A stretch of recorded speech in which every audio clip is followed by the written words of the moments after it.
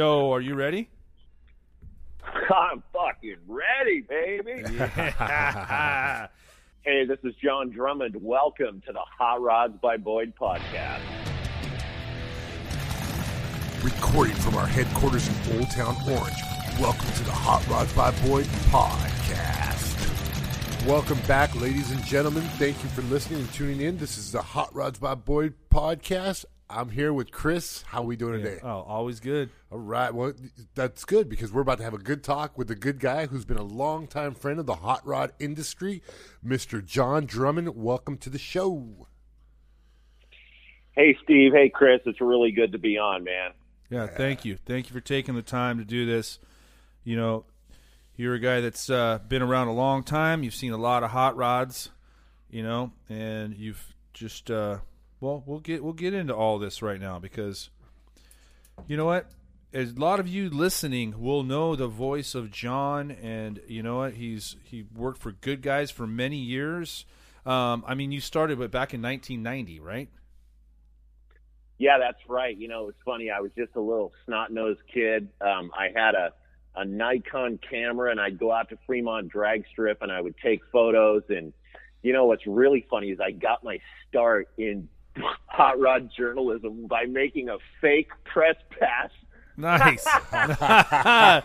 wait. So is that that's before you got the gig at Good Guys? That was before I got the gig at Good Guys because I literally grew up 5 miles from Fremont Drag Strip. Oh wow! So and so I worked at a real estate magazine. And they had a typesetter, and they had all these laminator machines.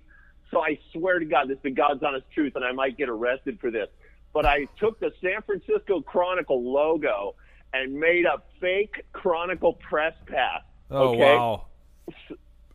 So the track PR guy says, oh, shit, the Chronicle's here. So I swear to God, man, I had the balls to do this. I get my little Hawkeye camera. I go out there in the starting line, and I'm with the other photographers, and they're looking me up and down. They're like, who the hell is this guy? Yeah. Nobody had ever seen me before. So one of the photographers happened to work for the Chronicle. Oh. And, oh, God. His name was Rich Enos. And he comes up to me and goes, who the hell do you think you are, man? Who sent you here? Oh, so he and I actually ended up becoming really good friends, and he took me to my first ever Good Guys vintage drag race, and that's how I got introduced to the whole Good Guys family. Oh, that's funny. So it worked in your favor. Did you get in trouble? It was no. I didn't get in no. That's awesome. You know what's funny is I hadn't even remembered that in so long, and just talking to you guys brought that memory back. Dude, I'm that's just cracking awesome. up about that. Well, you know what? You remember Pete Peterson, right? So, Absolutely. So Pete was the guy, and there's so many stories of Pete, but for people that don't know Pete, they called him Purple Pete. He was a red-faced guy with the white hair. Curly hair that drove my dad's big rigs around for years, and he worked his way into the Winter Nationals at NHRA over here in Pomona by bringing a box of donuts, and he'd walk up and he'd say, "Hey, I got the donuts," and then he just made friends with the people at the gate, and he'd be the guy at SEMA where he's like, "Chris, listen." I go, because Pete, you're not gonna be able to get these cars back here. And he goes, Chris, you just got to act like you're supposed to be here. Yeah.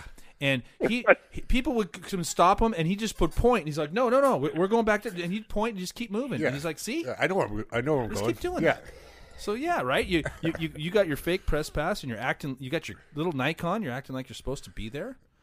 Yeah. Exactly. But you know what's funny? Okay, so Pete, oh my God, I go way back with Pete. You know, Pete never didn't have a beer in his hand. I mean, that guy, he knew where the Coors Silver Bullets were buried in any ice chest on the entire fairgrounds, man. And, Dude, that's funny. You know what's so funny, too, is I mean, Pete was such a mooch for passes at the Good Guys shows. We literally had like a 2-inch stack of passes for Pete, man. It was like a deck of cards. Oh, going on the road with Pete, he was some of those awnings on some of those trailers back in the day took a couple hours to set up. right? And there was Yeah. these big aluminum poles and shit and all this stuff. And he'd be like, oh, hey, Chris, get up on top there. And then he goes, okay, you know what to do. And once he figured out you know what to do, he's like, you know what? We need a screwdriver. I'll be back. And you're right. He would come back with a Coors Light with the screwdriver, and you'd be done with setting everything up. That's just kind of. He was a master. Oh, and he knew somebody in every town. My dad would tell stories of him, like they'd be in some warehouse at Les Schwab or something in the middle of Oregon, or, and then a forklift driver jump off the forklift. Oh my gosh, Pete! Hey, some woman come over and give him a hug, and yeah, it's funny. Yeah, he was legendary, man. And he was the guy. He was the guy that would go out front, like when Boyd was going to walk somewhere at one of our shows. He would kind of scout the path to where Boyd was going, and he would kind of direct him by where the guys that were going to attack Boyd were, like all the autograph houses and everything. And he'd say, "No, Boyd, you got to go this way. There's sharks in the water over there." Oh yeah, you know what? I miss guys like him. I mean, just you know what he was one of those guys you could call him at 2 a.m. and he'd be there. He's actually when my brother and Mike Curtis got in that accident at El Mirage. I was living at my parents' old house. He was the guy that, like, I think 3 or 4 in the morning, he came banging on. He drove all the way over. That my dad called him, hey, you got to get a hold of Chris. And he went over there and banged on the doors. And I was like, who the hell is this? And it was Pete. It was weird. Yeah, but yeah. No, great guy. Yeah, and, he was such a kind soul. And he was such a dedicated worker, as you know. And, I mean, that was what it was like in the early 90s. And I'm talking, like, guys like Pete, guys like Barry Lobeck, guys like Chaporis. I mean, Fat Jack, all these guys were so cool to us kids who were just coming into the industry. And, when I meet a young guy at a show, whether he's a media guy or a car builder or whatever, I go out of my way to be cool to them because of how cool they were to me when I was a kid at 25 years old, Well, and you know what? I mean, how many, even in your 20s, how many weekends a year were you on the road with good guys? Well, back then, I mean, we did bug bashes, muscle car shootouts, right, hot the bug rod shows. Yes. Oh, yeah. And, I mean, we were on the road 23, 24 weekends a year. So, and that's something because you're on the road, and every other weekend you're almost with a lot of the same people. And, not people, they don't work for good guys, but they are, they're vendors. Guys like Pete. Oh, I mean, there's guys like Pete, and I mean, Pete was one of a kind, but there's relationships you have with numerous other people that you see for years. Oh, big time. Yeah. And we were the Chrome Carnies. I mean, we get there on Wednesday. Chrome Carnies. Hey, I love that. I've never heard that one. Yeah. The Chrome Carnies. Yeah. Oh, yeah. And I mean, it was an absolute family, and we all stayed at the same hotel. We all went out there, on Wednesday we'd start setting up. The fairgrounds was totally empty. Then if you had a little high-speed camera, I mean, you just see the whole fairgrounds fill up over a few days, and then everybody empties out. And you know what the funniest thing about the car show business was, and I always tripped out on this, it took us 3.5 days to set up an event and 3.5 hours to tear it down and get the hell out of it. Right? I mean, you know what? When they say, hey, you can tear down at 4 o'clock or whatever it is, guess what? By 5:30, 6 o'clock, half of the fairgrounds are empty. Yeah. All these vendors are no. Well, I mean, it's a lot. People don't understand. It's a lot of work to go to these shows. It's a lot of work, and it's fun, but it's a lot of work. So it's the setting up, and then you're on point like all weekend, right? Talking to people, and oh my God, oh yeah. I mean, I was the MC. So, and that's cool. I had fun doing it, and I never got nervous, and I knew everybody, so it was easy to talk about the people. But between the MC work, the magazine work, the live TV people would come out, and they'd want to interview you, tell us what's going on with the show. I mean, literally, between all that and the walkie-talkie communication, I mean, you were on for 16 hours a day, 4 days straight. Yeah. And then you're going back on Monday, and, you did a lot of work with the Gazette, right? So... and not planning the other shows and getting ready for the next show. No, that's cool. Yeah, and Metters, let me tell you, man, Gary Metters was a hard charger. He never was off the gas. We would literally fly home from, like, say, Columbus on Monday morning. We'd land at the Oakland airport at 2 o'clock in the afternoon. We'd get the shuttle. We'd go back to the office because all of our cars were parked there. And he'd be like, where are you guys going? It's not 5 o'clock yet, man. We're like... Yeah, it's a travel day. It's a travel day. Come on. Exactly. Oh, man. Eventually he kind of acquiesced and gave us what he called comp days when we'd work a show over the weekend. But back in the day, man, we were on the gas. Wow. Yeah, and it you know, Good Guys does such a great job of just taking, you know, it's a different show in every city, but it's the same, if you know what I'm saying. Like, it's, you guys have that, just, you have it down, you know? It's almost, and it probably makes it easier for you guys just to have opened it up in different cities, you know, with that, just the way you guys operate. Well, it does. You know. Yeah, and it's a blueprint. You know, it's a blueprint. I mean, you start going to those same events year after year after year. You get to know the hotel people. You get to know the police departments. You get to know all the fairgrounds people. And it pretty soon just becomes autopilot. And, you know, what's interesting about Good Guys is their staff members. I mean, I was there 28 years. Harry Davies, their event directors, 20 years. Ed Capon, their sponsor sales guy, 21 years. Mark Metters, I mean, he was literally born into the seat of his dad's tea bucket. I mean, you know, there's nobody that does car shows better than Good Guys, and you could take that to the bank, man. Yeah, they're pros at it. They're fun shows, man. They're really fun shows, and I'm thankful over the years to just have been able to go to a bunch of different shows in a bunch of different cities, and you know, I still like my West Coast shows though, right? Like Del Mar. In Pleasanton, great shows. Yeah. Did you guys ever? Yeah, great shows. Did you guys ever venture down into the San Diego area, other than Del Mar, or has it always been Del Mar? No, it was Del Mar, and I'll tell you how we got there. We started doing a show called the Spring Nationals, which was one of your dad's favorite shows at Pomona, and we started that show in 1990, and it was always in April, and we spent 10 years at Fairplex in the spring trying to get that show to grow. And we came to the conclusion that between all the swap meets, between the LA Roadsters, all that stuff, that there was just too much car stuff happening at Pomona to really make it special and make it unique. Yeah. And, I mean, we tried everything in the LA market to promote that thing. I mean, we did press junkets. We spent $150,000 on radio and television. And we always got the same number of people. It was 9,000 spectators, no matter what you did, man. If you spent $10 on the radio or $150,000, you got 9,000 people. Really? We just couldn't figure out we just couldn't figure it out. And so, and we loved those Fairplex people, Dale Coleman and Melissa, and the people there were so nice to work with. And then finally, we just couldn't get it off the ground, and we just said we got to try something else, and we found Del Mar, and just boom, like that, just magic. And that's what's funny about the event business. You know, a lot of it's just lightning in a bottle and luck, because you hit on something like that, and just boom, it's a festival. Overnight, it just happened. I never could figure out how Gary would crack that code, but, man, he was the best in the world at it. Yeah. And once you capture that magic and people get that vibe, they'll come back for generations.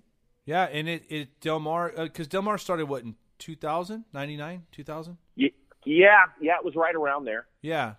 Well, and you know what? I look at it like Del Mar is a nice spot. It's a destination spot. You know, and it's like, look, you're going to talk the wife and kids into Pomona one more year or Del Mar, right? What sounds better? Right. You know, you want to go hang out with cars by the beach, or you want to be there in Pomona, which it could be, you know, it's all asphalt and concrete, you know? Yeah, no, Del Mar. Yeah, but circling back to – go ahead. No, go for it.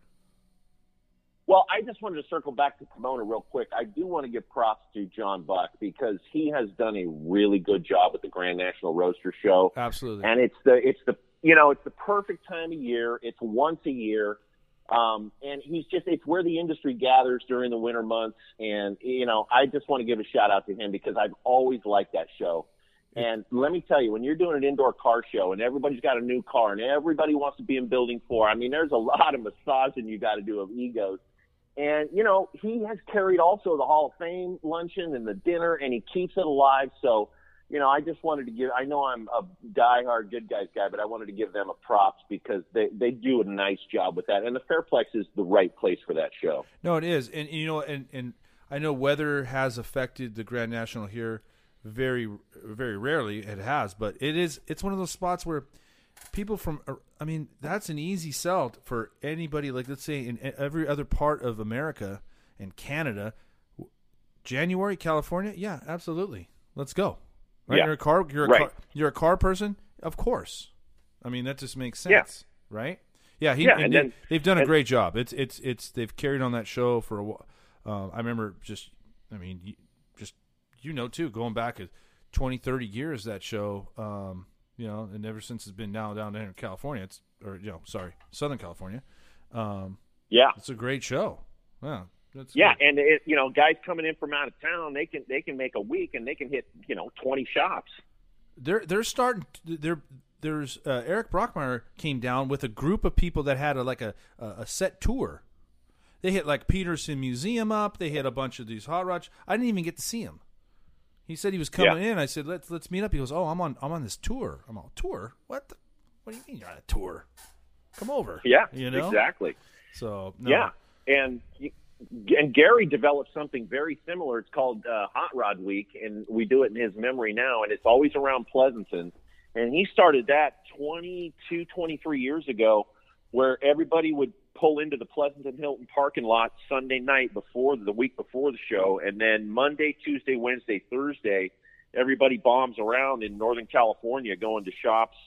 And, it starts out on Monday with probably 75 cars, and by the time Thursday rolls around, there's 300-400 cars on it, wow. And they still do it. I mean, it's a lot of fun. And there's nothing better.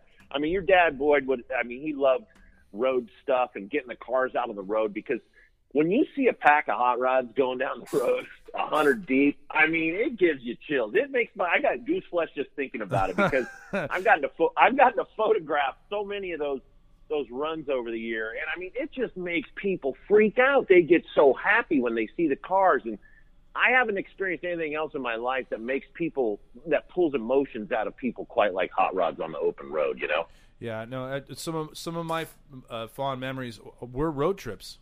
I mean, just hot rod road trips.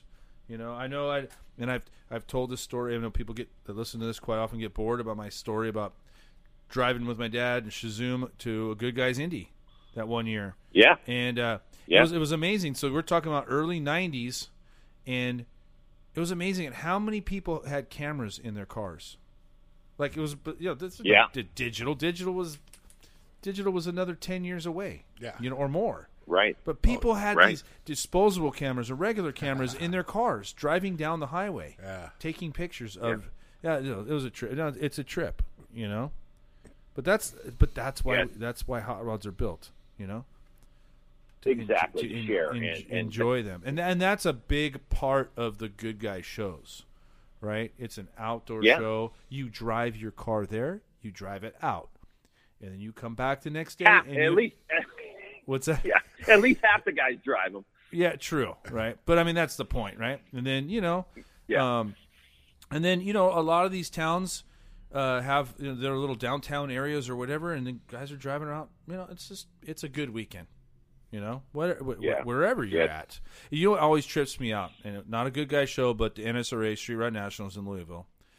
It just amazes me, like how many people they put all their chairs in the morning. They'll set all their chairs up at the entrance and exit, and they'll get out there, and because there's 11,000 cars, it's a parade of cars, and it's just that's part of their little trip is to sit there and just watch the cars leave. That's it. Right? Absolutely, and I mean there's thousands of them, and they'll sit there for 6 hours just watch the ingress and egress of the show. Yeah, right. It's amazing. That's cool though. I'm glad. I'm glad to. That there's that kind of support and that people are into it, Yeah, absolutely. What are what were some of your favorite times there at Good Guys over the years? Oh man, I mean, it's so hard. I mean, 20. Go ahead. No, I'm just saying, like, because you emceed and you're kind of like on some aspects, you were, to a lot of people, you're the face of good guys, depending on what they were doing, So, I mean, you interacted with the vendors. You knew, like you talked about, you got the participants, the builders, I mean, it just seems like it was just all one big experience. It was one big giant experience, and a couple things come to mind. I was so fortunate to work for Gary Metters. He was a cool guy. I mean, just really genuine, just like your dad, Boyd. I mean, they were actually really friendly dudes, and they loved to laugh and cut up. And I never even really viewed Gary as being a boss. He was like a homie, kind of, and he was just, we had the best time. I mean, can you imagine being 25 years old, getting paid to fly around the country and hang out with hot rodders over a weekend and give out some cool awards and talk on a microphone? I mean, it was really a dream job. And I got to see so much of the country, and I would have never been able to do that if I were a salesman or whatever, you know what I mean? Just working for a corporation or something. So, and I got to see America, and I can tell you, it doesn't get much better than California, because I went everywhere and I saw everything. Yeah. And there's a reason why there's, 38 million of us in this state. But I wouldn't have known that had I not had the opportunity to travel. And what's funny, man? I know my way around a lot of those towns. I know it's so random. I can go to Des Moines, Iowa. And tell you how to get somewhere without even using the freeway. Like, it's a trip. Because you go to these places so many years in a row, you just become, where all the hot spots are, where the restaurants are. But if I were to boil it all down into like what some of my best memories are, it's just the passion of the people that I got to see on display, because everybody has a different story. Everybody has a different car. But the ones that would really pull my heartstrings were the family cars that were kept in the same family for generations. Like 4 generations had the same car.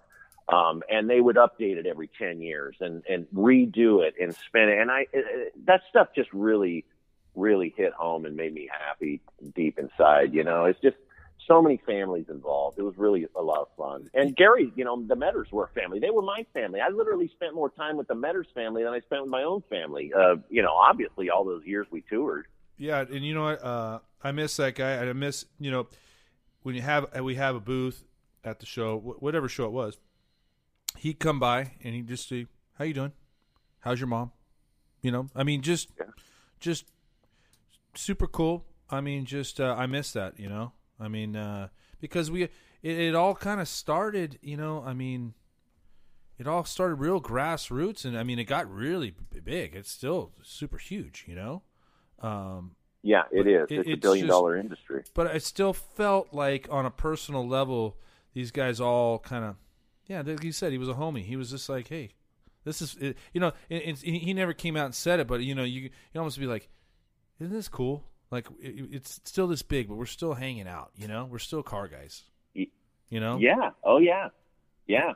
And, he taught me so much about business. I really didn't get it. I was just out there having fun, and he taught me all about business, taught me about numbers, taught me about, crowds, and how if there's more than 4 people waiting in line to buy a ticket, you open another ticket window. You never make somebody wait to give you their money. You know what I'm saying? Oh, yeah. Yeah.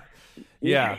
Yeah. Yeah. And he was just all about customer service, and trust me, because Gary, he drove in just like a car guy every time, and he would purposely wait till about 8 o'clock on Saturday morning to come into the show because he wanted to see how it was all flowing, right? Yeah. And if he got stuck a mile out, oh shit, the phone would ring. God damn it, what are you doing? We got to get the gates rolling. Are you crazy?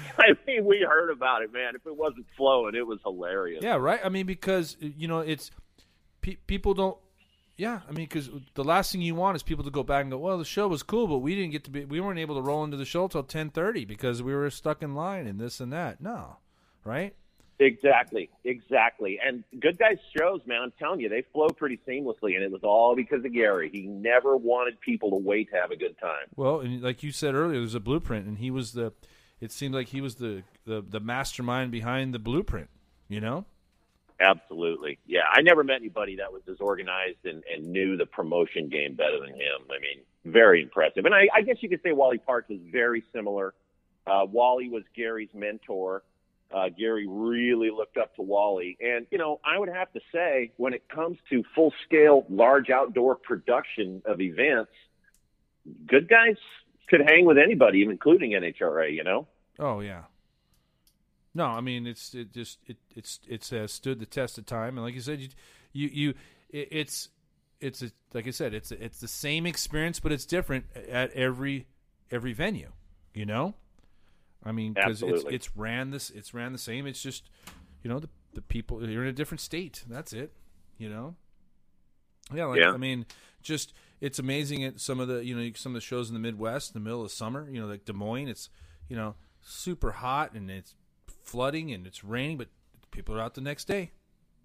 You know, they're out there. Absolutely, yeah. Yeah, like they're hardy. They're really hardy. Like you talk about, you know, the family cars. I got to agree with you, like, especially because, you know, it's very rare for me, like, especially selling wheels, it's very rare that you talk to women at all or wives involved. But it's always cool when they are involved. And then when you go to these shows and it's just like, look, you know, the high dollar builders, you know, they'll build a couple cars a year, you know, one every 2 years, whatever. But some of these families, they put a lot of time and money into these things, and it takes them 10 years, and they finally get to a Good Guy show, and they're like, look, this car's been in my family for 30 years, and over the last 10 years, we've been rebuilding this car, and we're finally here at a Good Guy show showing it off, you know, and it's just like, that's the most important part. That's like the glue that holds these Good Guy shows together, you know? Absolutely. And, you know, it's our responsibility as promoters to give that guy a cool spot to park, give him a great event, give him a great midway to go shopping on, give him some cool bands to watch. Like, you know, we took that responsibility very seriously because we knew that those cars meant everything to those families, and we worked really hard to give them a cool playground to show them off on. Yeah. Yeah, because, I mean, you know, because for every, you know, name, whatever big name builder you want, for one of those guys, there's hundreds of just guys doing this stuff in the garage, you know, that just can't wait to get it to a Good Guy show, or just even get it to the local donut shop on a Saturday morning, you know. Exactly. Yeah, no, it's fun. I like it. Are you now? Let's talk about what you're doing now, because you still do a little bit for Good Guys, but you left a little over a year ago. To get out into a different industry, right? Yeah, I went into the beverage industry. I worked for a guy named Scott Hawley that I met at Good Guys, 15 years ago. And Scott is a friend of Roy Brizzio's and, you know, Roy's family. Yeah. And Scott and I were friends for years. And after 28 years, I got to tell you, you know, there were a number of reasons why I got out of the car show business on a full-time basis. Primarily, you know, one of the main things that wore me down was travel. I mean, air travel in these modern times is a pain in the ass. And Southwest does a really good job. Southwest does a good job of getting you there on time, but it's miserable. I mean, you got to freaking check in on your phone 24 hours in advance, and you can't be late on that, or you're going to get in C60. And you know, you cram in there. I'm 6'5". I've lost a bunch of weight. I'm only 230 pounds now, but I used to weigh 305 bills. And, you know, you'd go flying around the country on these little planes, and then you'd get to the hotel, and you got noise in the hotel. And let me just tell you something about car guys staying at hotels. Oh, yeah. They don't sleep in. They don't sleep in, man. No. Yeah, no, the air. I gotta, you know, and that's one thing. Yeah, I'm glad you're touching on it, because that, you know, hitting up every other week, you know, 23 weekends a year. That's rough. I mean, I'm flying out tomorrow morning. I'm flying out to Lone Star Throwdown in Texas. So, good luck to you. That's a cool show. Yeah, it's a cool show, and Yeah, and I'm flying on Spirit Airlines, so help me on that one. But, Oh, good luck. Yeah, good luck. The plastic seat, Hey, it's a cheap ticket. Oh, wait, your carry-on? That's $50. Oh, hey, you want to bring a bag of chips? That's $60. So Yeah. yeah, you want an oxygen mask? That's $100. yeah, right. So yeah, no, I get. I mean, travel's rough if you're not prepared for it. Yeah. And then you know what? Missing flights, weather. Oh, that'll ruin your weekend. Oh, yeah, absolutely. So the combination of doing it for so long and just the travel. I mean, listen, pre-9/11, after 9/11, airline travel sucked. But pre-9/11, it was rock star, man, because we flew on United, and, we all had miles, and they had movies on the plane. They'd serve you a full-course dinner, and, it was good times. And then 9/11 changed everything in airline travel, as you know. And It's just a hassle. It's a hassle anymore. And, I did it long enough to know that I didn't want to do it for another 10 years. So Scott offered me a position in sales. We own a bottling company, beverage company. We do wholesale food service mostly. And so it's a completely different industry. And anybody that's out there listening, I'd like to just say that when you completely shift gears in life and learn an entirely new industry and an entirely new language, it's scary as hell. But if you can make it, if you don't pull the plug and you press through, man, I'm telling you, I have learned so much in just 12 months that I've been in this beverage business. I mean, it's a trip. I mean, it really is a trip. And I'm late in life. I'm 53 years old, so I want to make this my last career move. Yeah. But it's doable, and you grow so much. And I'm so glad I did it, and I stuck it out through some lean times. I mean, it was hard. Transitioning is not easy, but you can do it. And when you get through the other side, man, it's going to pay big dividends. Having said that, I really miss a lot of the creativity I got to work in Good Guys, because being a media guy and being a writer and a photographer, I got to constantly create content, and get paid well for it. And I really miss that. So luckily, Good Guys called me not too long ago, and they said, hey, listen, did you know, Chris, that the Good Guys Gazette's going on the newsstand? No, I did not know that. Yeah. So they got a chance to go on the newsstand. And, it's no secret that 25 media magazine titles got axed 4, 5, 6 months ago. Yeah. So Good Guys had an opportunity. So they're going to put the Gazette on the newsstand, and they're looking for some new columnists and whatnot. So they asked me if I'd write a kind of a nostalgic column talking about the old days. So it's going to be called Retro Rumblings. And I'm going to be a columnist in the magazine, so I get to play and participate. And, it's really interesting. And one of the first columns I wrote was called Loyalty, and it was actually about Boyd and Gary and about how they came together in the mid-'80s, and how Boyd was such a towering influence in the start of Good Guys, because when Gary left NSRA, I mean, everyone's like, how's he going to do it? Like, who's going to go to his stuff? He's never going to make it. And Boyd partnered with Gary, and he rode with Metters, and he said, we're going to do the pros picks. We're going to pick the top 10 cars at some of your shows. And that meant everything to Gary, because it legitimized the circuit he was trying to create, to have Boyd Coddington come pick the top cars at his award. I remember. And so, yep. Go ahead. Yeah. Yeah. No, I mean, I remember just, and you know what? I have, so before the billet trophies got popular, it was jackets. Every one of those winners got a jacket. And those things still pop up. Like, people just don't know what they have or whatever. They're over it. They get rid of them. Yeah. They'll pop up on eBay from time to time. We need to get one of those. And Greg and I have got our hands on a couple of them. A couple pros picks jackets. So yeah, those are rare right there. But I remember, Dick and Melville used to fly into whatever the location was they were doing it, and my dad would be there, and I remember that was a big deal. That was a big deal. It was a really. Yeah, and that's why Gary and Boyd were so loyal to each other through the years, because, I mean, it all started when Boyd said, you know what, Metters, I'm going to go with you. And, I mean, that just totally legitimized the whole Good Guys circuit early on. And, I mean, 1987 was the first year that Gary and Marilyn did national shows, Good Guys shows.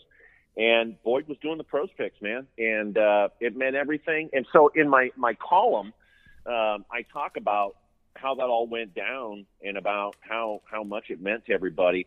And then I also talked about, after Boyd passed, how Joe Coddington and Bobby Alloway and Mark Metters and Gary Metters, they all got together, and we didn't know what to do. Like, should we continue to do the pros picks? And I think, Chris, you were involved in some of those conversations as well, and it was decided, let's leave the pros pick name.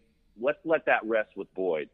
And so we created the Builder's Choice Awards out of that. So, and now all the top builders from around the country get to pick the Good Guys Builder's Choice Awards in their certain region. So the baton was passed, but the mold was laid down by Boyd. Yeah. And like I said, man, that meant more to Gary. I'm telling you. Cool stuff. And you know what? The pros pick meant a lot, and Gary meant a lot to my dad. And my dad's sole mission, besides building the coolest hot rods out there, was to legitimize hot rodding. I mean, yeah. He grew up in a time where hot rodding was kind of fringe, and his whole he got early on in the 70s. He was like, hey, he'd go to the banks and say, hey, I'm starting a business. I want to get a business. Well, what do you do? And well, I'm going to build hot rods. And well, hot rods, what the shit?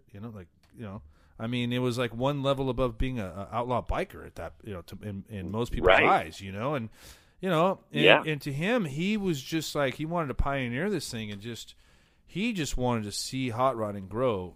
And he knew that people gathered at car shows, and he liked Gary, and he liked what was going on. And that pros pick was a big thing to him, really big thing. And it was a big thing to everybody, I mean, I still get people that, I got a pros pick from your dad back in whenever, whatever the time frame was, and that's like the highlight of their little hot rod hobby. It's cool. Absolutely, yeah. And Boyd was successful in his aim to make hot rodding mainstream and to make a legitimate. They went public. Hot Rods by Boyd was a publicly traded company at one point, as you well know. Yeah. And I can remember flying back east somewhere and reading. Boyd was on the cover of the USA Today. So, I mean, he was the closest thing a hot rodder ever got to being a household name in America. Yep. Yeah. And that's when the TV show came around, I think he kind of, as far as the AMBRs and all those other awards, and he already accomplished that. And for him, he wanted to take it to the next level. And he saw how the American Chopper guys. Nothing against them, the good guys, but they didn't have anything established before TV. So I think exactly. He was like, holy shit! When I was with him when he got the call from the production company, they got the green light to do the pilot on American Hot Rod, and I was like, in my mind, I had Discovery, and I was watching American Chopper, and I said, Dad, is it going to be goofy like the was it me and you yelling at each other and shit, and he was like, oh yeah, no.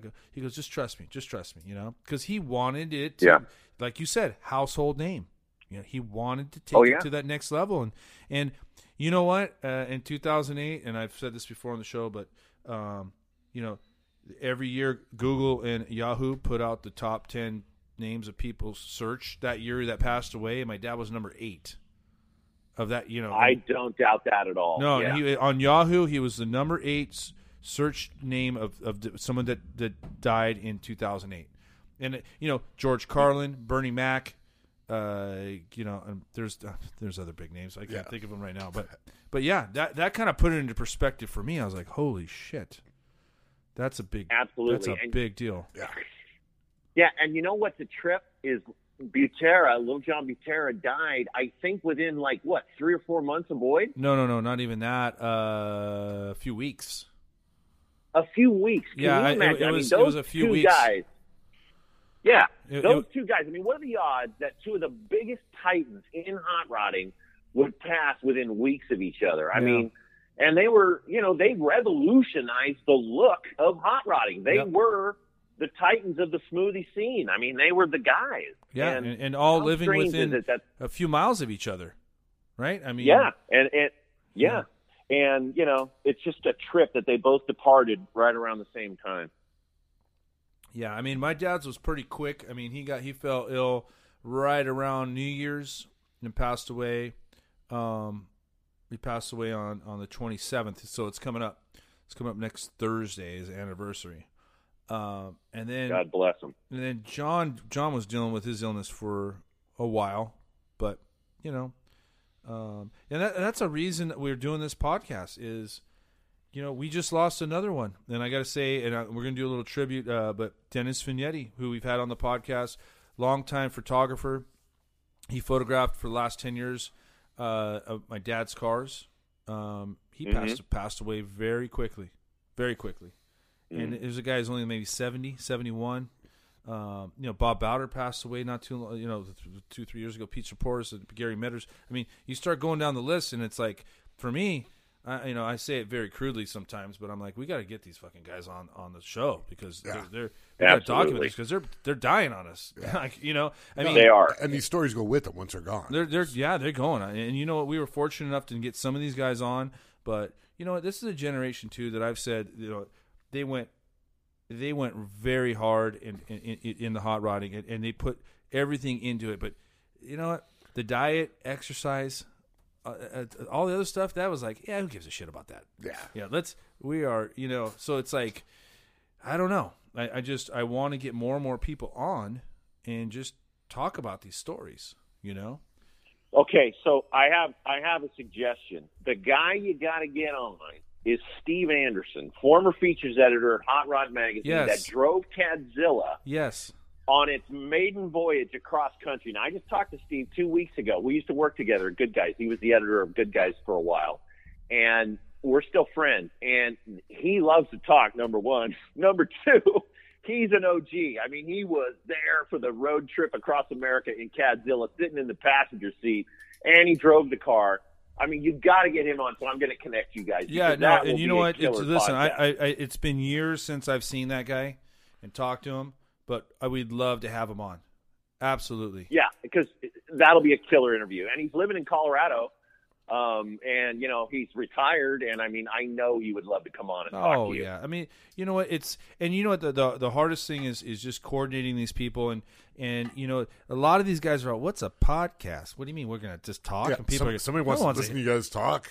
It's like, there's so many people that I know that have so many cool stories, and they don't even know, they don't even realize that their stories are cool. Yeah. Like everyone else, everyone that's kind of, because it's funny because I got an email from a guy that when he listened to my mom's podcast because we had her on last week, and he kind of was like, oh, this sounds like the Chris Coddington show. You kept interrupting your mom and this and that and blah blah blah. You let her talk, and it's like these people. You got to understand, like people have an as a spectator, it's kind of like when you read a book and then the movie comes out. Yeah. Like your imagination runs wild, and you have these expectations, and then the movie comes out, and it's like, well, they didn't do this. It's like, I'm sure they see my mom on American Hot Rod, or they have all these. They want her to say certain things, and it's just like, maybe you need to. She's telling the long story. She's, we got chapters with her. We're on chapter 2. We just finished that, and not only that, but maybe that's like. That's the kind of guy that maybe wants to ask her specific questions, right? Or, what I'm saying? I don't know. But, I mean, I'm trying to document it as best as possible, and, Well, maybe we should open it up like that. Yeah. One of the funniest things I ever witnessed in my career in hot rodding was when we roasted Boyd at Pomona. Oh, that was great. And it was legendary. I mean legendary. Did anybody videotape that? Yes, I think we did, and I think Joe Molina, JMPR. Yeah. Okay, so Joe staged that entire production. He was the producer of that entire roast, and he got Tim Allen to do pre-recorded video segments. We had little John Butera up there telling the stories of the very beginning. Diane, your mother, was hilarious. If footage does exist of that show, it's got to be made into a video, because that was funniest Oh. damn thing. I mean, there were 500 people in the audience, and nobody had a dry eye. I mean, everyone was just peeing their pants laughing so That- hard. It you was know the what? best night. That and I think the original poster, did Chip draw that original poster? I think he might have. No. Who did? No, you know who did all those Hot Rod Heroes roasts? And Gary started those Hot Rod Heroes roasts, and they were pretty damn awesome. But Dave Bell did the artwork for all Did of he? those. Oh, okay. Yeah, that was funny. Because when was that? That would have been like 94, 95? You know what? You know what's a trip? I literally have the button on my bookshelf, and Come I on. just walked up to it. It was 1994, Wow. and it was in Pomona at the Spring Rod and Custom Nationals. Okay, so here's the button. It has Boyd in a roadster holding a little like baton, like Bam Bam, and then you've got Chip, Purple Pete, Brad Fanshaw, and Dick Brogdon all carrying him like he's on a float. Hey, listen. Hey, seriously. After we're done, or right now, whatever, take a picture of that and send it to me. I 'cause will. We'll add it to the Instagram post when we post it. That's funny. Those were good times. Oh, yeah. That was Yeah. was funny. I remember. You know what's Go ahead. Yeah, and what's so weird about it is I have the button sitting right here, and I also have the button from Tex Smith and Tom Medley's Hot Rod Hero Roast in 1993, so that would have been the year before that. Okay. Two little heirlooms I kept. But I'll send you the Boyd one because it is really, really good. Dude, yeah, that was. God, I remember that. That was funny. That stuff. Yeah, it was I mean, funny. especially if to look back at the video. I mean, my memory's a little fuzzy on that. I remember my mom talking. I remember the stuff going on, but man, I could just some of the characters that were there that aren't with us anymore. You know. That Oh were yeah, just- a lot of them are gone. But hey, your mom, because I mean, let's be honest. I mean, the wives, they have the truth. I mean, they're Right? the ones that really know the story. And your mom did not pull any punches, man. She was so good. It was hilarious. Yeah, my mom is not shy about getting up in front of people. She is not. No, she loves doing that stuff. Yeah, those are good. She times. crushed it. Those are some. That was some good times back then. Yeah. Do you have? I mean, do you have any specific any besides the roast? Right? Any funny stories that pertain to my dad? Boyd and I were we had brief interactions. I just can remember. He always had trouble getting into the event because, he would show up a little on the later side sometimes. And so these guys that wanted a pros pick and park in the area, I mean, they wanted to get there at 2:30 in the morning on Saturday if they could, right? Yeah. So there would literally be hundreds of hot rod guys parked in the dark out on the road leading into the facility. And so we had to break the event gates to get these guys all in. But Boyd would never allow us to let him into the pros pick area until he personally got there to shake their hand. So I can remember all kinds of radio chatter. Boyd's at the back gate. He's all pissed off and he can't get in. And so we would have to go escort him in. And I mean, these guys have been waiting now since 2:30 in the morning, and now it's like 8:30, and Boyd's finally in position to break open the gates, and these guys would all cruise in. And I remember there were some stressful moments trying to get everything coordinated. And your dad and I's interactions were fairly brief because I was just a snot-nosed kid. He was always really cool to me. But we'd always call him up and he'd pass out the awards. But just seeing him, the man himself, greet all these people that would come in from all over the different parts of the country. And the funniest part of all of it, though, was when some guy would pull up in a shit box. And the look on your dad's face, it's like, bro, you've got a 4-door 38 Chevy yellow with wire wheels, man, and lumps down the side of your car. It's like, are you sure you want to come in here? And he would just say, okay, come on in. Yeah. No, and you know it. And my dad he would always tell us. He's like, listen. He goes, you may not be into all these cars, but he's like, look, you really got to respect and appreciate the guy that's, has put his heart and soul into something, and he did a fairly decent job of sticking to his plan, Oh yeah. Because you don't want to he never wanted to come in and shit on anybody's deal, because he was that guy, early on that just, putting stuff, trying to figure things out and figure out which way he was going with things, Yeah, absolutely. And he was always kind. I mean, he never bragged on people, and and like I said, I mean, the guy would pull up in this car, and he'd just say, "Are you, hey, come on in," and we'd be like, "Are you sure you want to go in here, dude?" And he'd be like, "Yep, okay." Boyd would wave him on, and then he'd get his spot in the pros pick and park. And and I remember Melba. I remember Dick and Melba. So Dick and Boyd would walk around and select the cars, and Melba would kind of jot down the notes, and then she would bring. So Boyd would start, walking around 9:30 with Purple Pete and Dick, and they'd kind of, make their selections and whatnot, and then Melba would bring the notepad with the 12. I think we did 10 at the time. She would bring the names, the hometowns, the year, make, and model. And then we type up the award slips, and it was like a well-oiled machine. But I was just impressed with how consistent Boyd was in getting it right. I mean, he always picked the right cars. Yeah, I remember.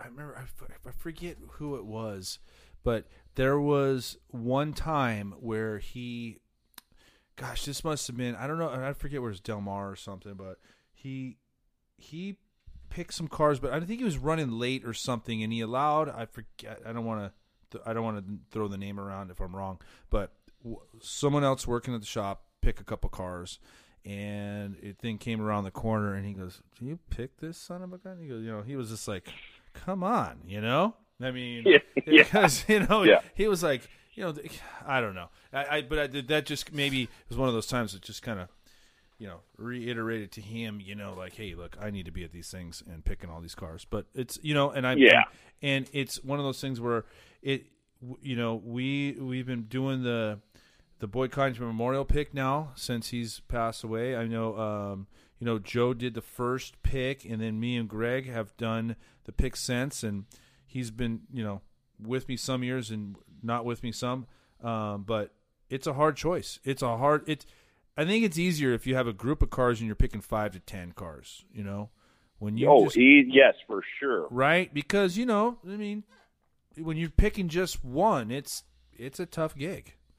So it's a real tough gig, and and it has to represent your dad's passion. You do such a good job of that. It has to represent Boyd's passion, Boyd's style.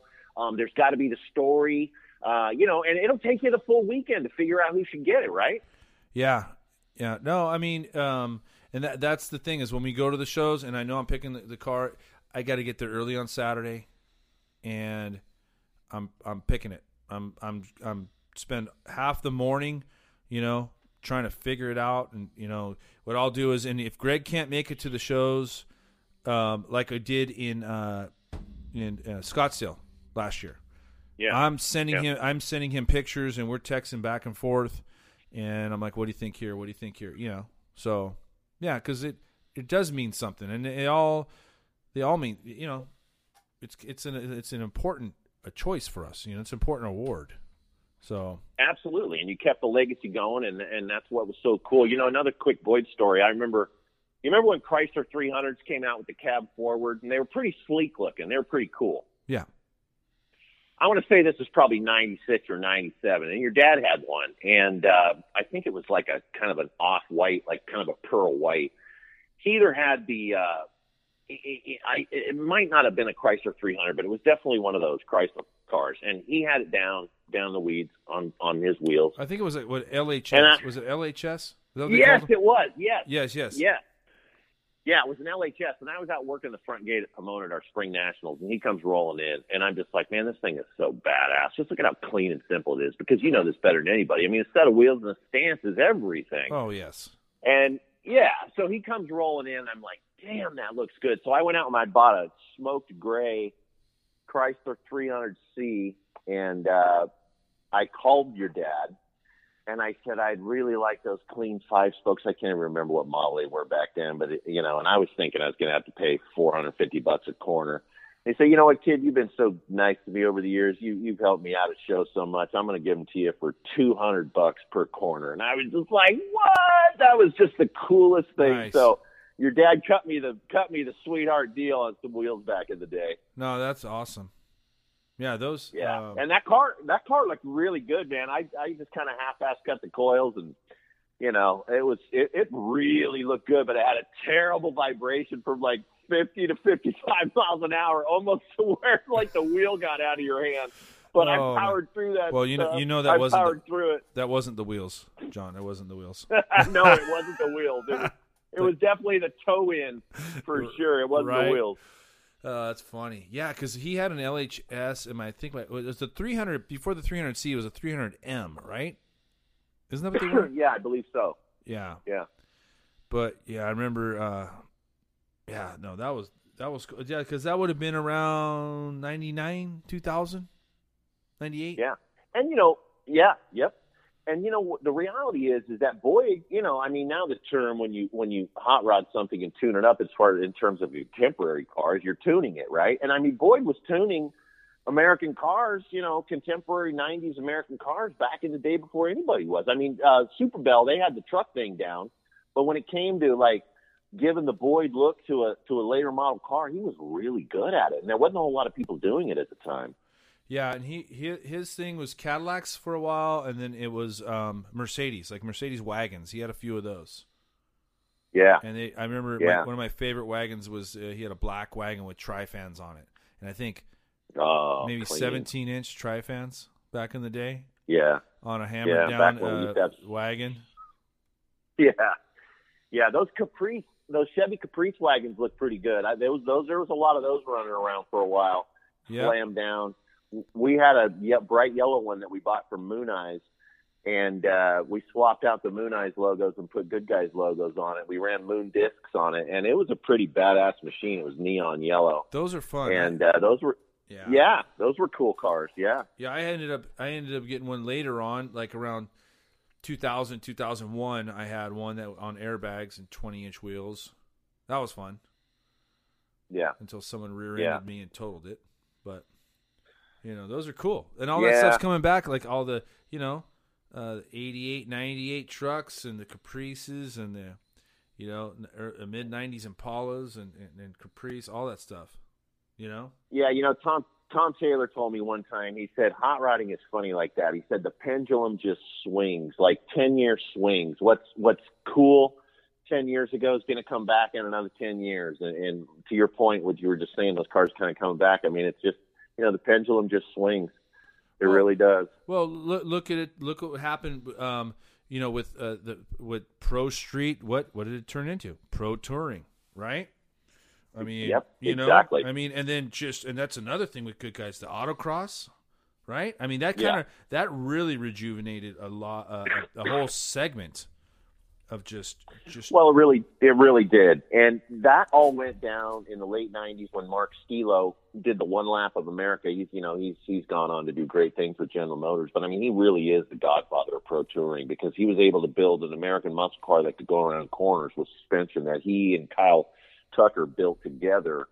And then, of course, they both went on to great things, and Kyle went on to form Detroit Speed. But I mean, I was there for the birth of the pro touring movement. Popular Hot Rodding. I got my friend Cameron Evans a job at Popular Hot Rodding. And the whole Street Machine thing, this really well. It was Canfield. It was DeCoin, Illinois, Street Machine Nationals, 57 Chevys that were pink with tunnel rams and Mickey Thompson meats and fake parachutes and shit. And that fake was parachutes. That was a Street Machine. Yeah, right. That was a street. Yeah, that was a Street Machine. And now a Street Machine is, a 68 Camaro that can out corner a Bimmer. You know what I mean? Yeah. No, it's awesome. It's awesome to see.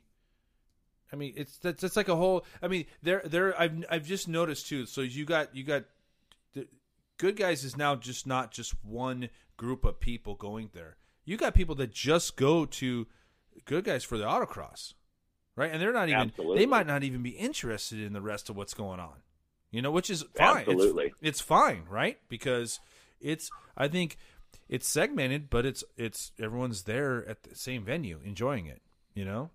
Well, and more than that, I mean, it put noise and it put movement into the events, because back in the day, you know, in the 90s, I mean, Gray Baskerville used to call them rod parks, because everybody just sat in their lawn chairs and looked at their cars and went out and got a hot dog and then went back to their lawn chair. Yeah. And so that's why Gray said, we got to do something like, you know, tour these cars. And then that's why Hot Rod Power Tour was born in the early 90s, because of that dilemma.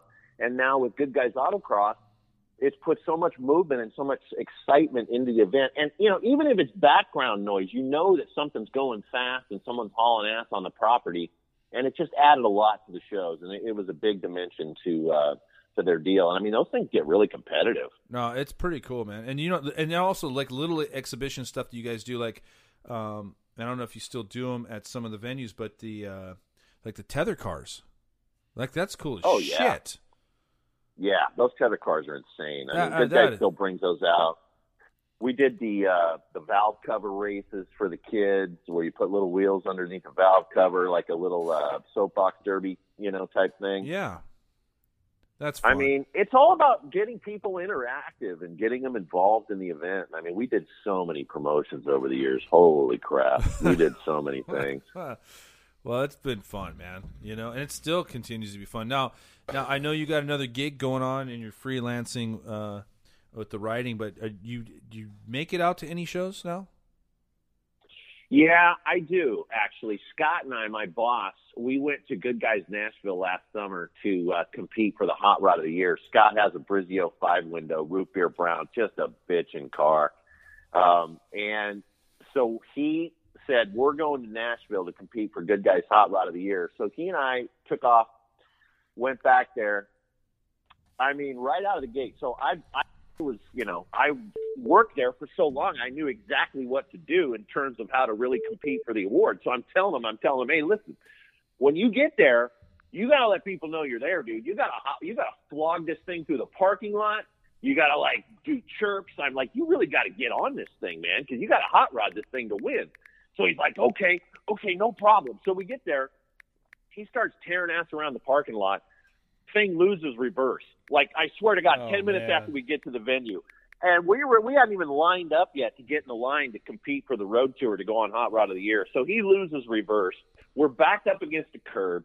We have to have Denny Tizar and Larry Brancala of Precision Hot Rods. They come over, and it's got a Muncie Rock Crusher in it, right?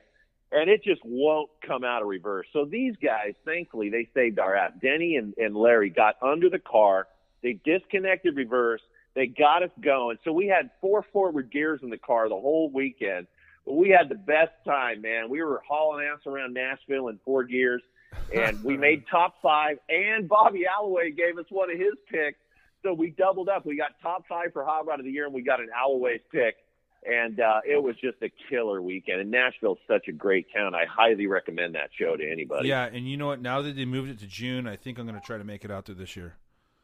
Yeah, it's going to be warm, but so what? It's hot in Nashville. Oh, man, it's all right. Nashville's such a great town. I know, and we've talked about it several times on this show about Nashville. It's a good town, but and you know what? So was that one of your first times that you were able to go to a Good Guy show as a spectator? Yes, it was, and it was so weird to be sitting there during the awards ceremony, not announcing, and I was just sitting there. I didn't know what to do. So, that's so awesome. You know, I was just so I just took out my cell phone and started filming video of Scott getting his top 5 award, and it was a trip. But I go out to the Pleasanton shows locally, and you know, I looked at so many cars my whole life. I just go to see the people anymore, you know, just go see my old buddies. Yeah, and I got to tell you, like, growing up and all this, and as a kid working all the booths, and, you know, and I probably need to do a little bit more displaying at the shows, but I got burnt out for a long time, and I needed to, like, take a step back and just go to the show as a spectator. And like you said, go talk to the people. The people, you know, I can go to any Good Guy show, and I'm going to know tons of people that I've known for years, or just maybe a couple years, and just go talk to them, you know, and meet new people. Absolutely. It's fun. Absolutely. It's a fun time. It is fun. Well, are you going to... Yeah, and it was cool, though. it was cool not being married to the show for 16 hours, because when you're working the show, man, there's no lunch break. There's no nothing. You are there for 16 hours. And it's so nice to roll in when you want, roll out when you want, and not be tied to anything. That was a refreshing experience. But Right. I still miss the adrenaline of working the events, though, a little bit. Yeah, well, we miss you there too. You know, we miss you there, but you know, I appreciate it, man. It's fun, man. Well, you know what? Hey, John, I had a great time talking to you, man. You're an awesome guest, man. Yeah, dude, this is good, man. I know. You know what's gonna happen? You're gonna get off the phone here, and you're gonna be like, oh man, I should have talked about this and this, but we'll have you back on again, because there's still. I mean, we can't just cram almost 30 years, 28 years of all these events and stories into like 40 minutes. Yeah. You know. Yeah. Yeah, no, I got you. And it was so much fun talking. I mean, this jogged some really good memories. Right? And, podcasts are awesome. I listen to them all the time, and I'm just happy to be a part of yours, man. Oh, well, I appreciate it. Well, you know, and good luck on your new venture. And, let me know if you need any help with any columns or anything with good guys, and I'm there to help, man, because I like to just column's called Retro. Yeah, the column is going to be called Retro Rumblings, and I'm just going to tell old stories, kind of like we did today, and it's going to be a lot of fun. And look for the Good Guys Gazette on newsstands nationwide, starting with their May issue. Wow, that's going to be awesome. That's huge. That's rad. So, quick question: are they changing the size of the magazine, or are they going to keep the same size? Check you out. Check out the big brain on Chris. Yes, they are going to change the size. Okay, because No, let me ask you: are advertising rates going up now? That's another question. Oh no, they're going to go down. No, they're going down because it's going to be smaller. You're going to get in there for super cheap. Right on. Good luck with that, buddy. Good luck. Whoever's handling that, have them send me the new ad rate sheet. It's going to be double, probably. No, but they are changing the size though. They have to change the size, right? Yeah. Yeah, they're going to change the size, but you know, I mean, hey, distribution's going to go up, so you're going to have to spend a little more. I get it. No, that's cool. But it's I'm happy. Worth it. I'm happy. It's worth it. I mean, that magazine's been published consecutively since 1988. I mean, they'd never missed an issue. So, man, I put a lot of hours into that magazine over the years, man. I'm definitely going to go down to the newsstand and pick mine up. Well, and you know what? As far as bang for your buck, it's probably the best out there. And now that it's just not car show only, a member only kind of thing, I think you're going to see a lot happening. You got it. Cool. Well, hey man, good luck to you. And thanks, guys. Thanks for taking the time, man. This has been fun. I had a great time. Thanks again. All right, John. All right, John Drummond, thank you for coming on the show. From me and Chris, we are out of here for this episode. Thank you guys for tuning in. John, is anywhere else that you can find you online real quick before we cut out with you? Actually, no. I'm not actively Perfect. writing online or anything for right now. But actually, that's not true, because they're going to put these Retro Rumblings column on the good-guys.com website. So you will be able to read them online on good-guys.com. Right Perfect. Right on. Well, again, thank you guys for listening, and we will talk to you guys next time. From Chris, John, and myself, Hot Rods by Boyd podcast, we are out of here.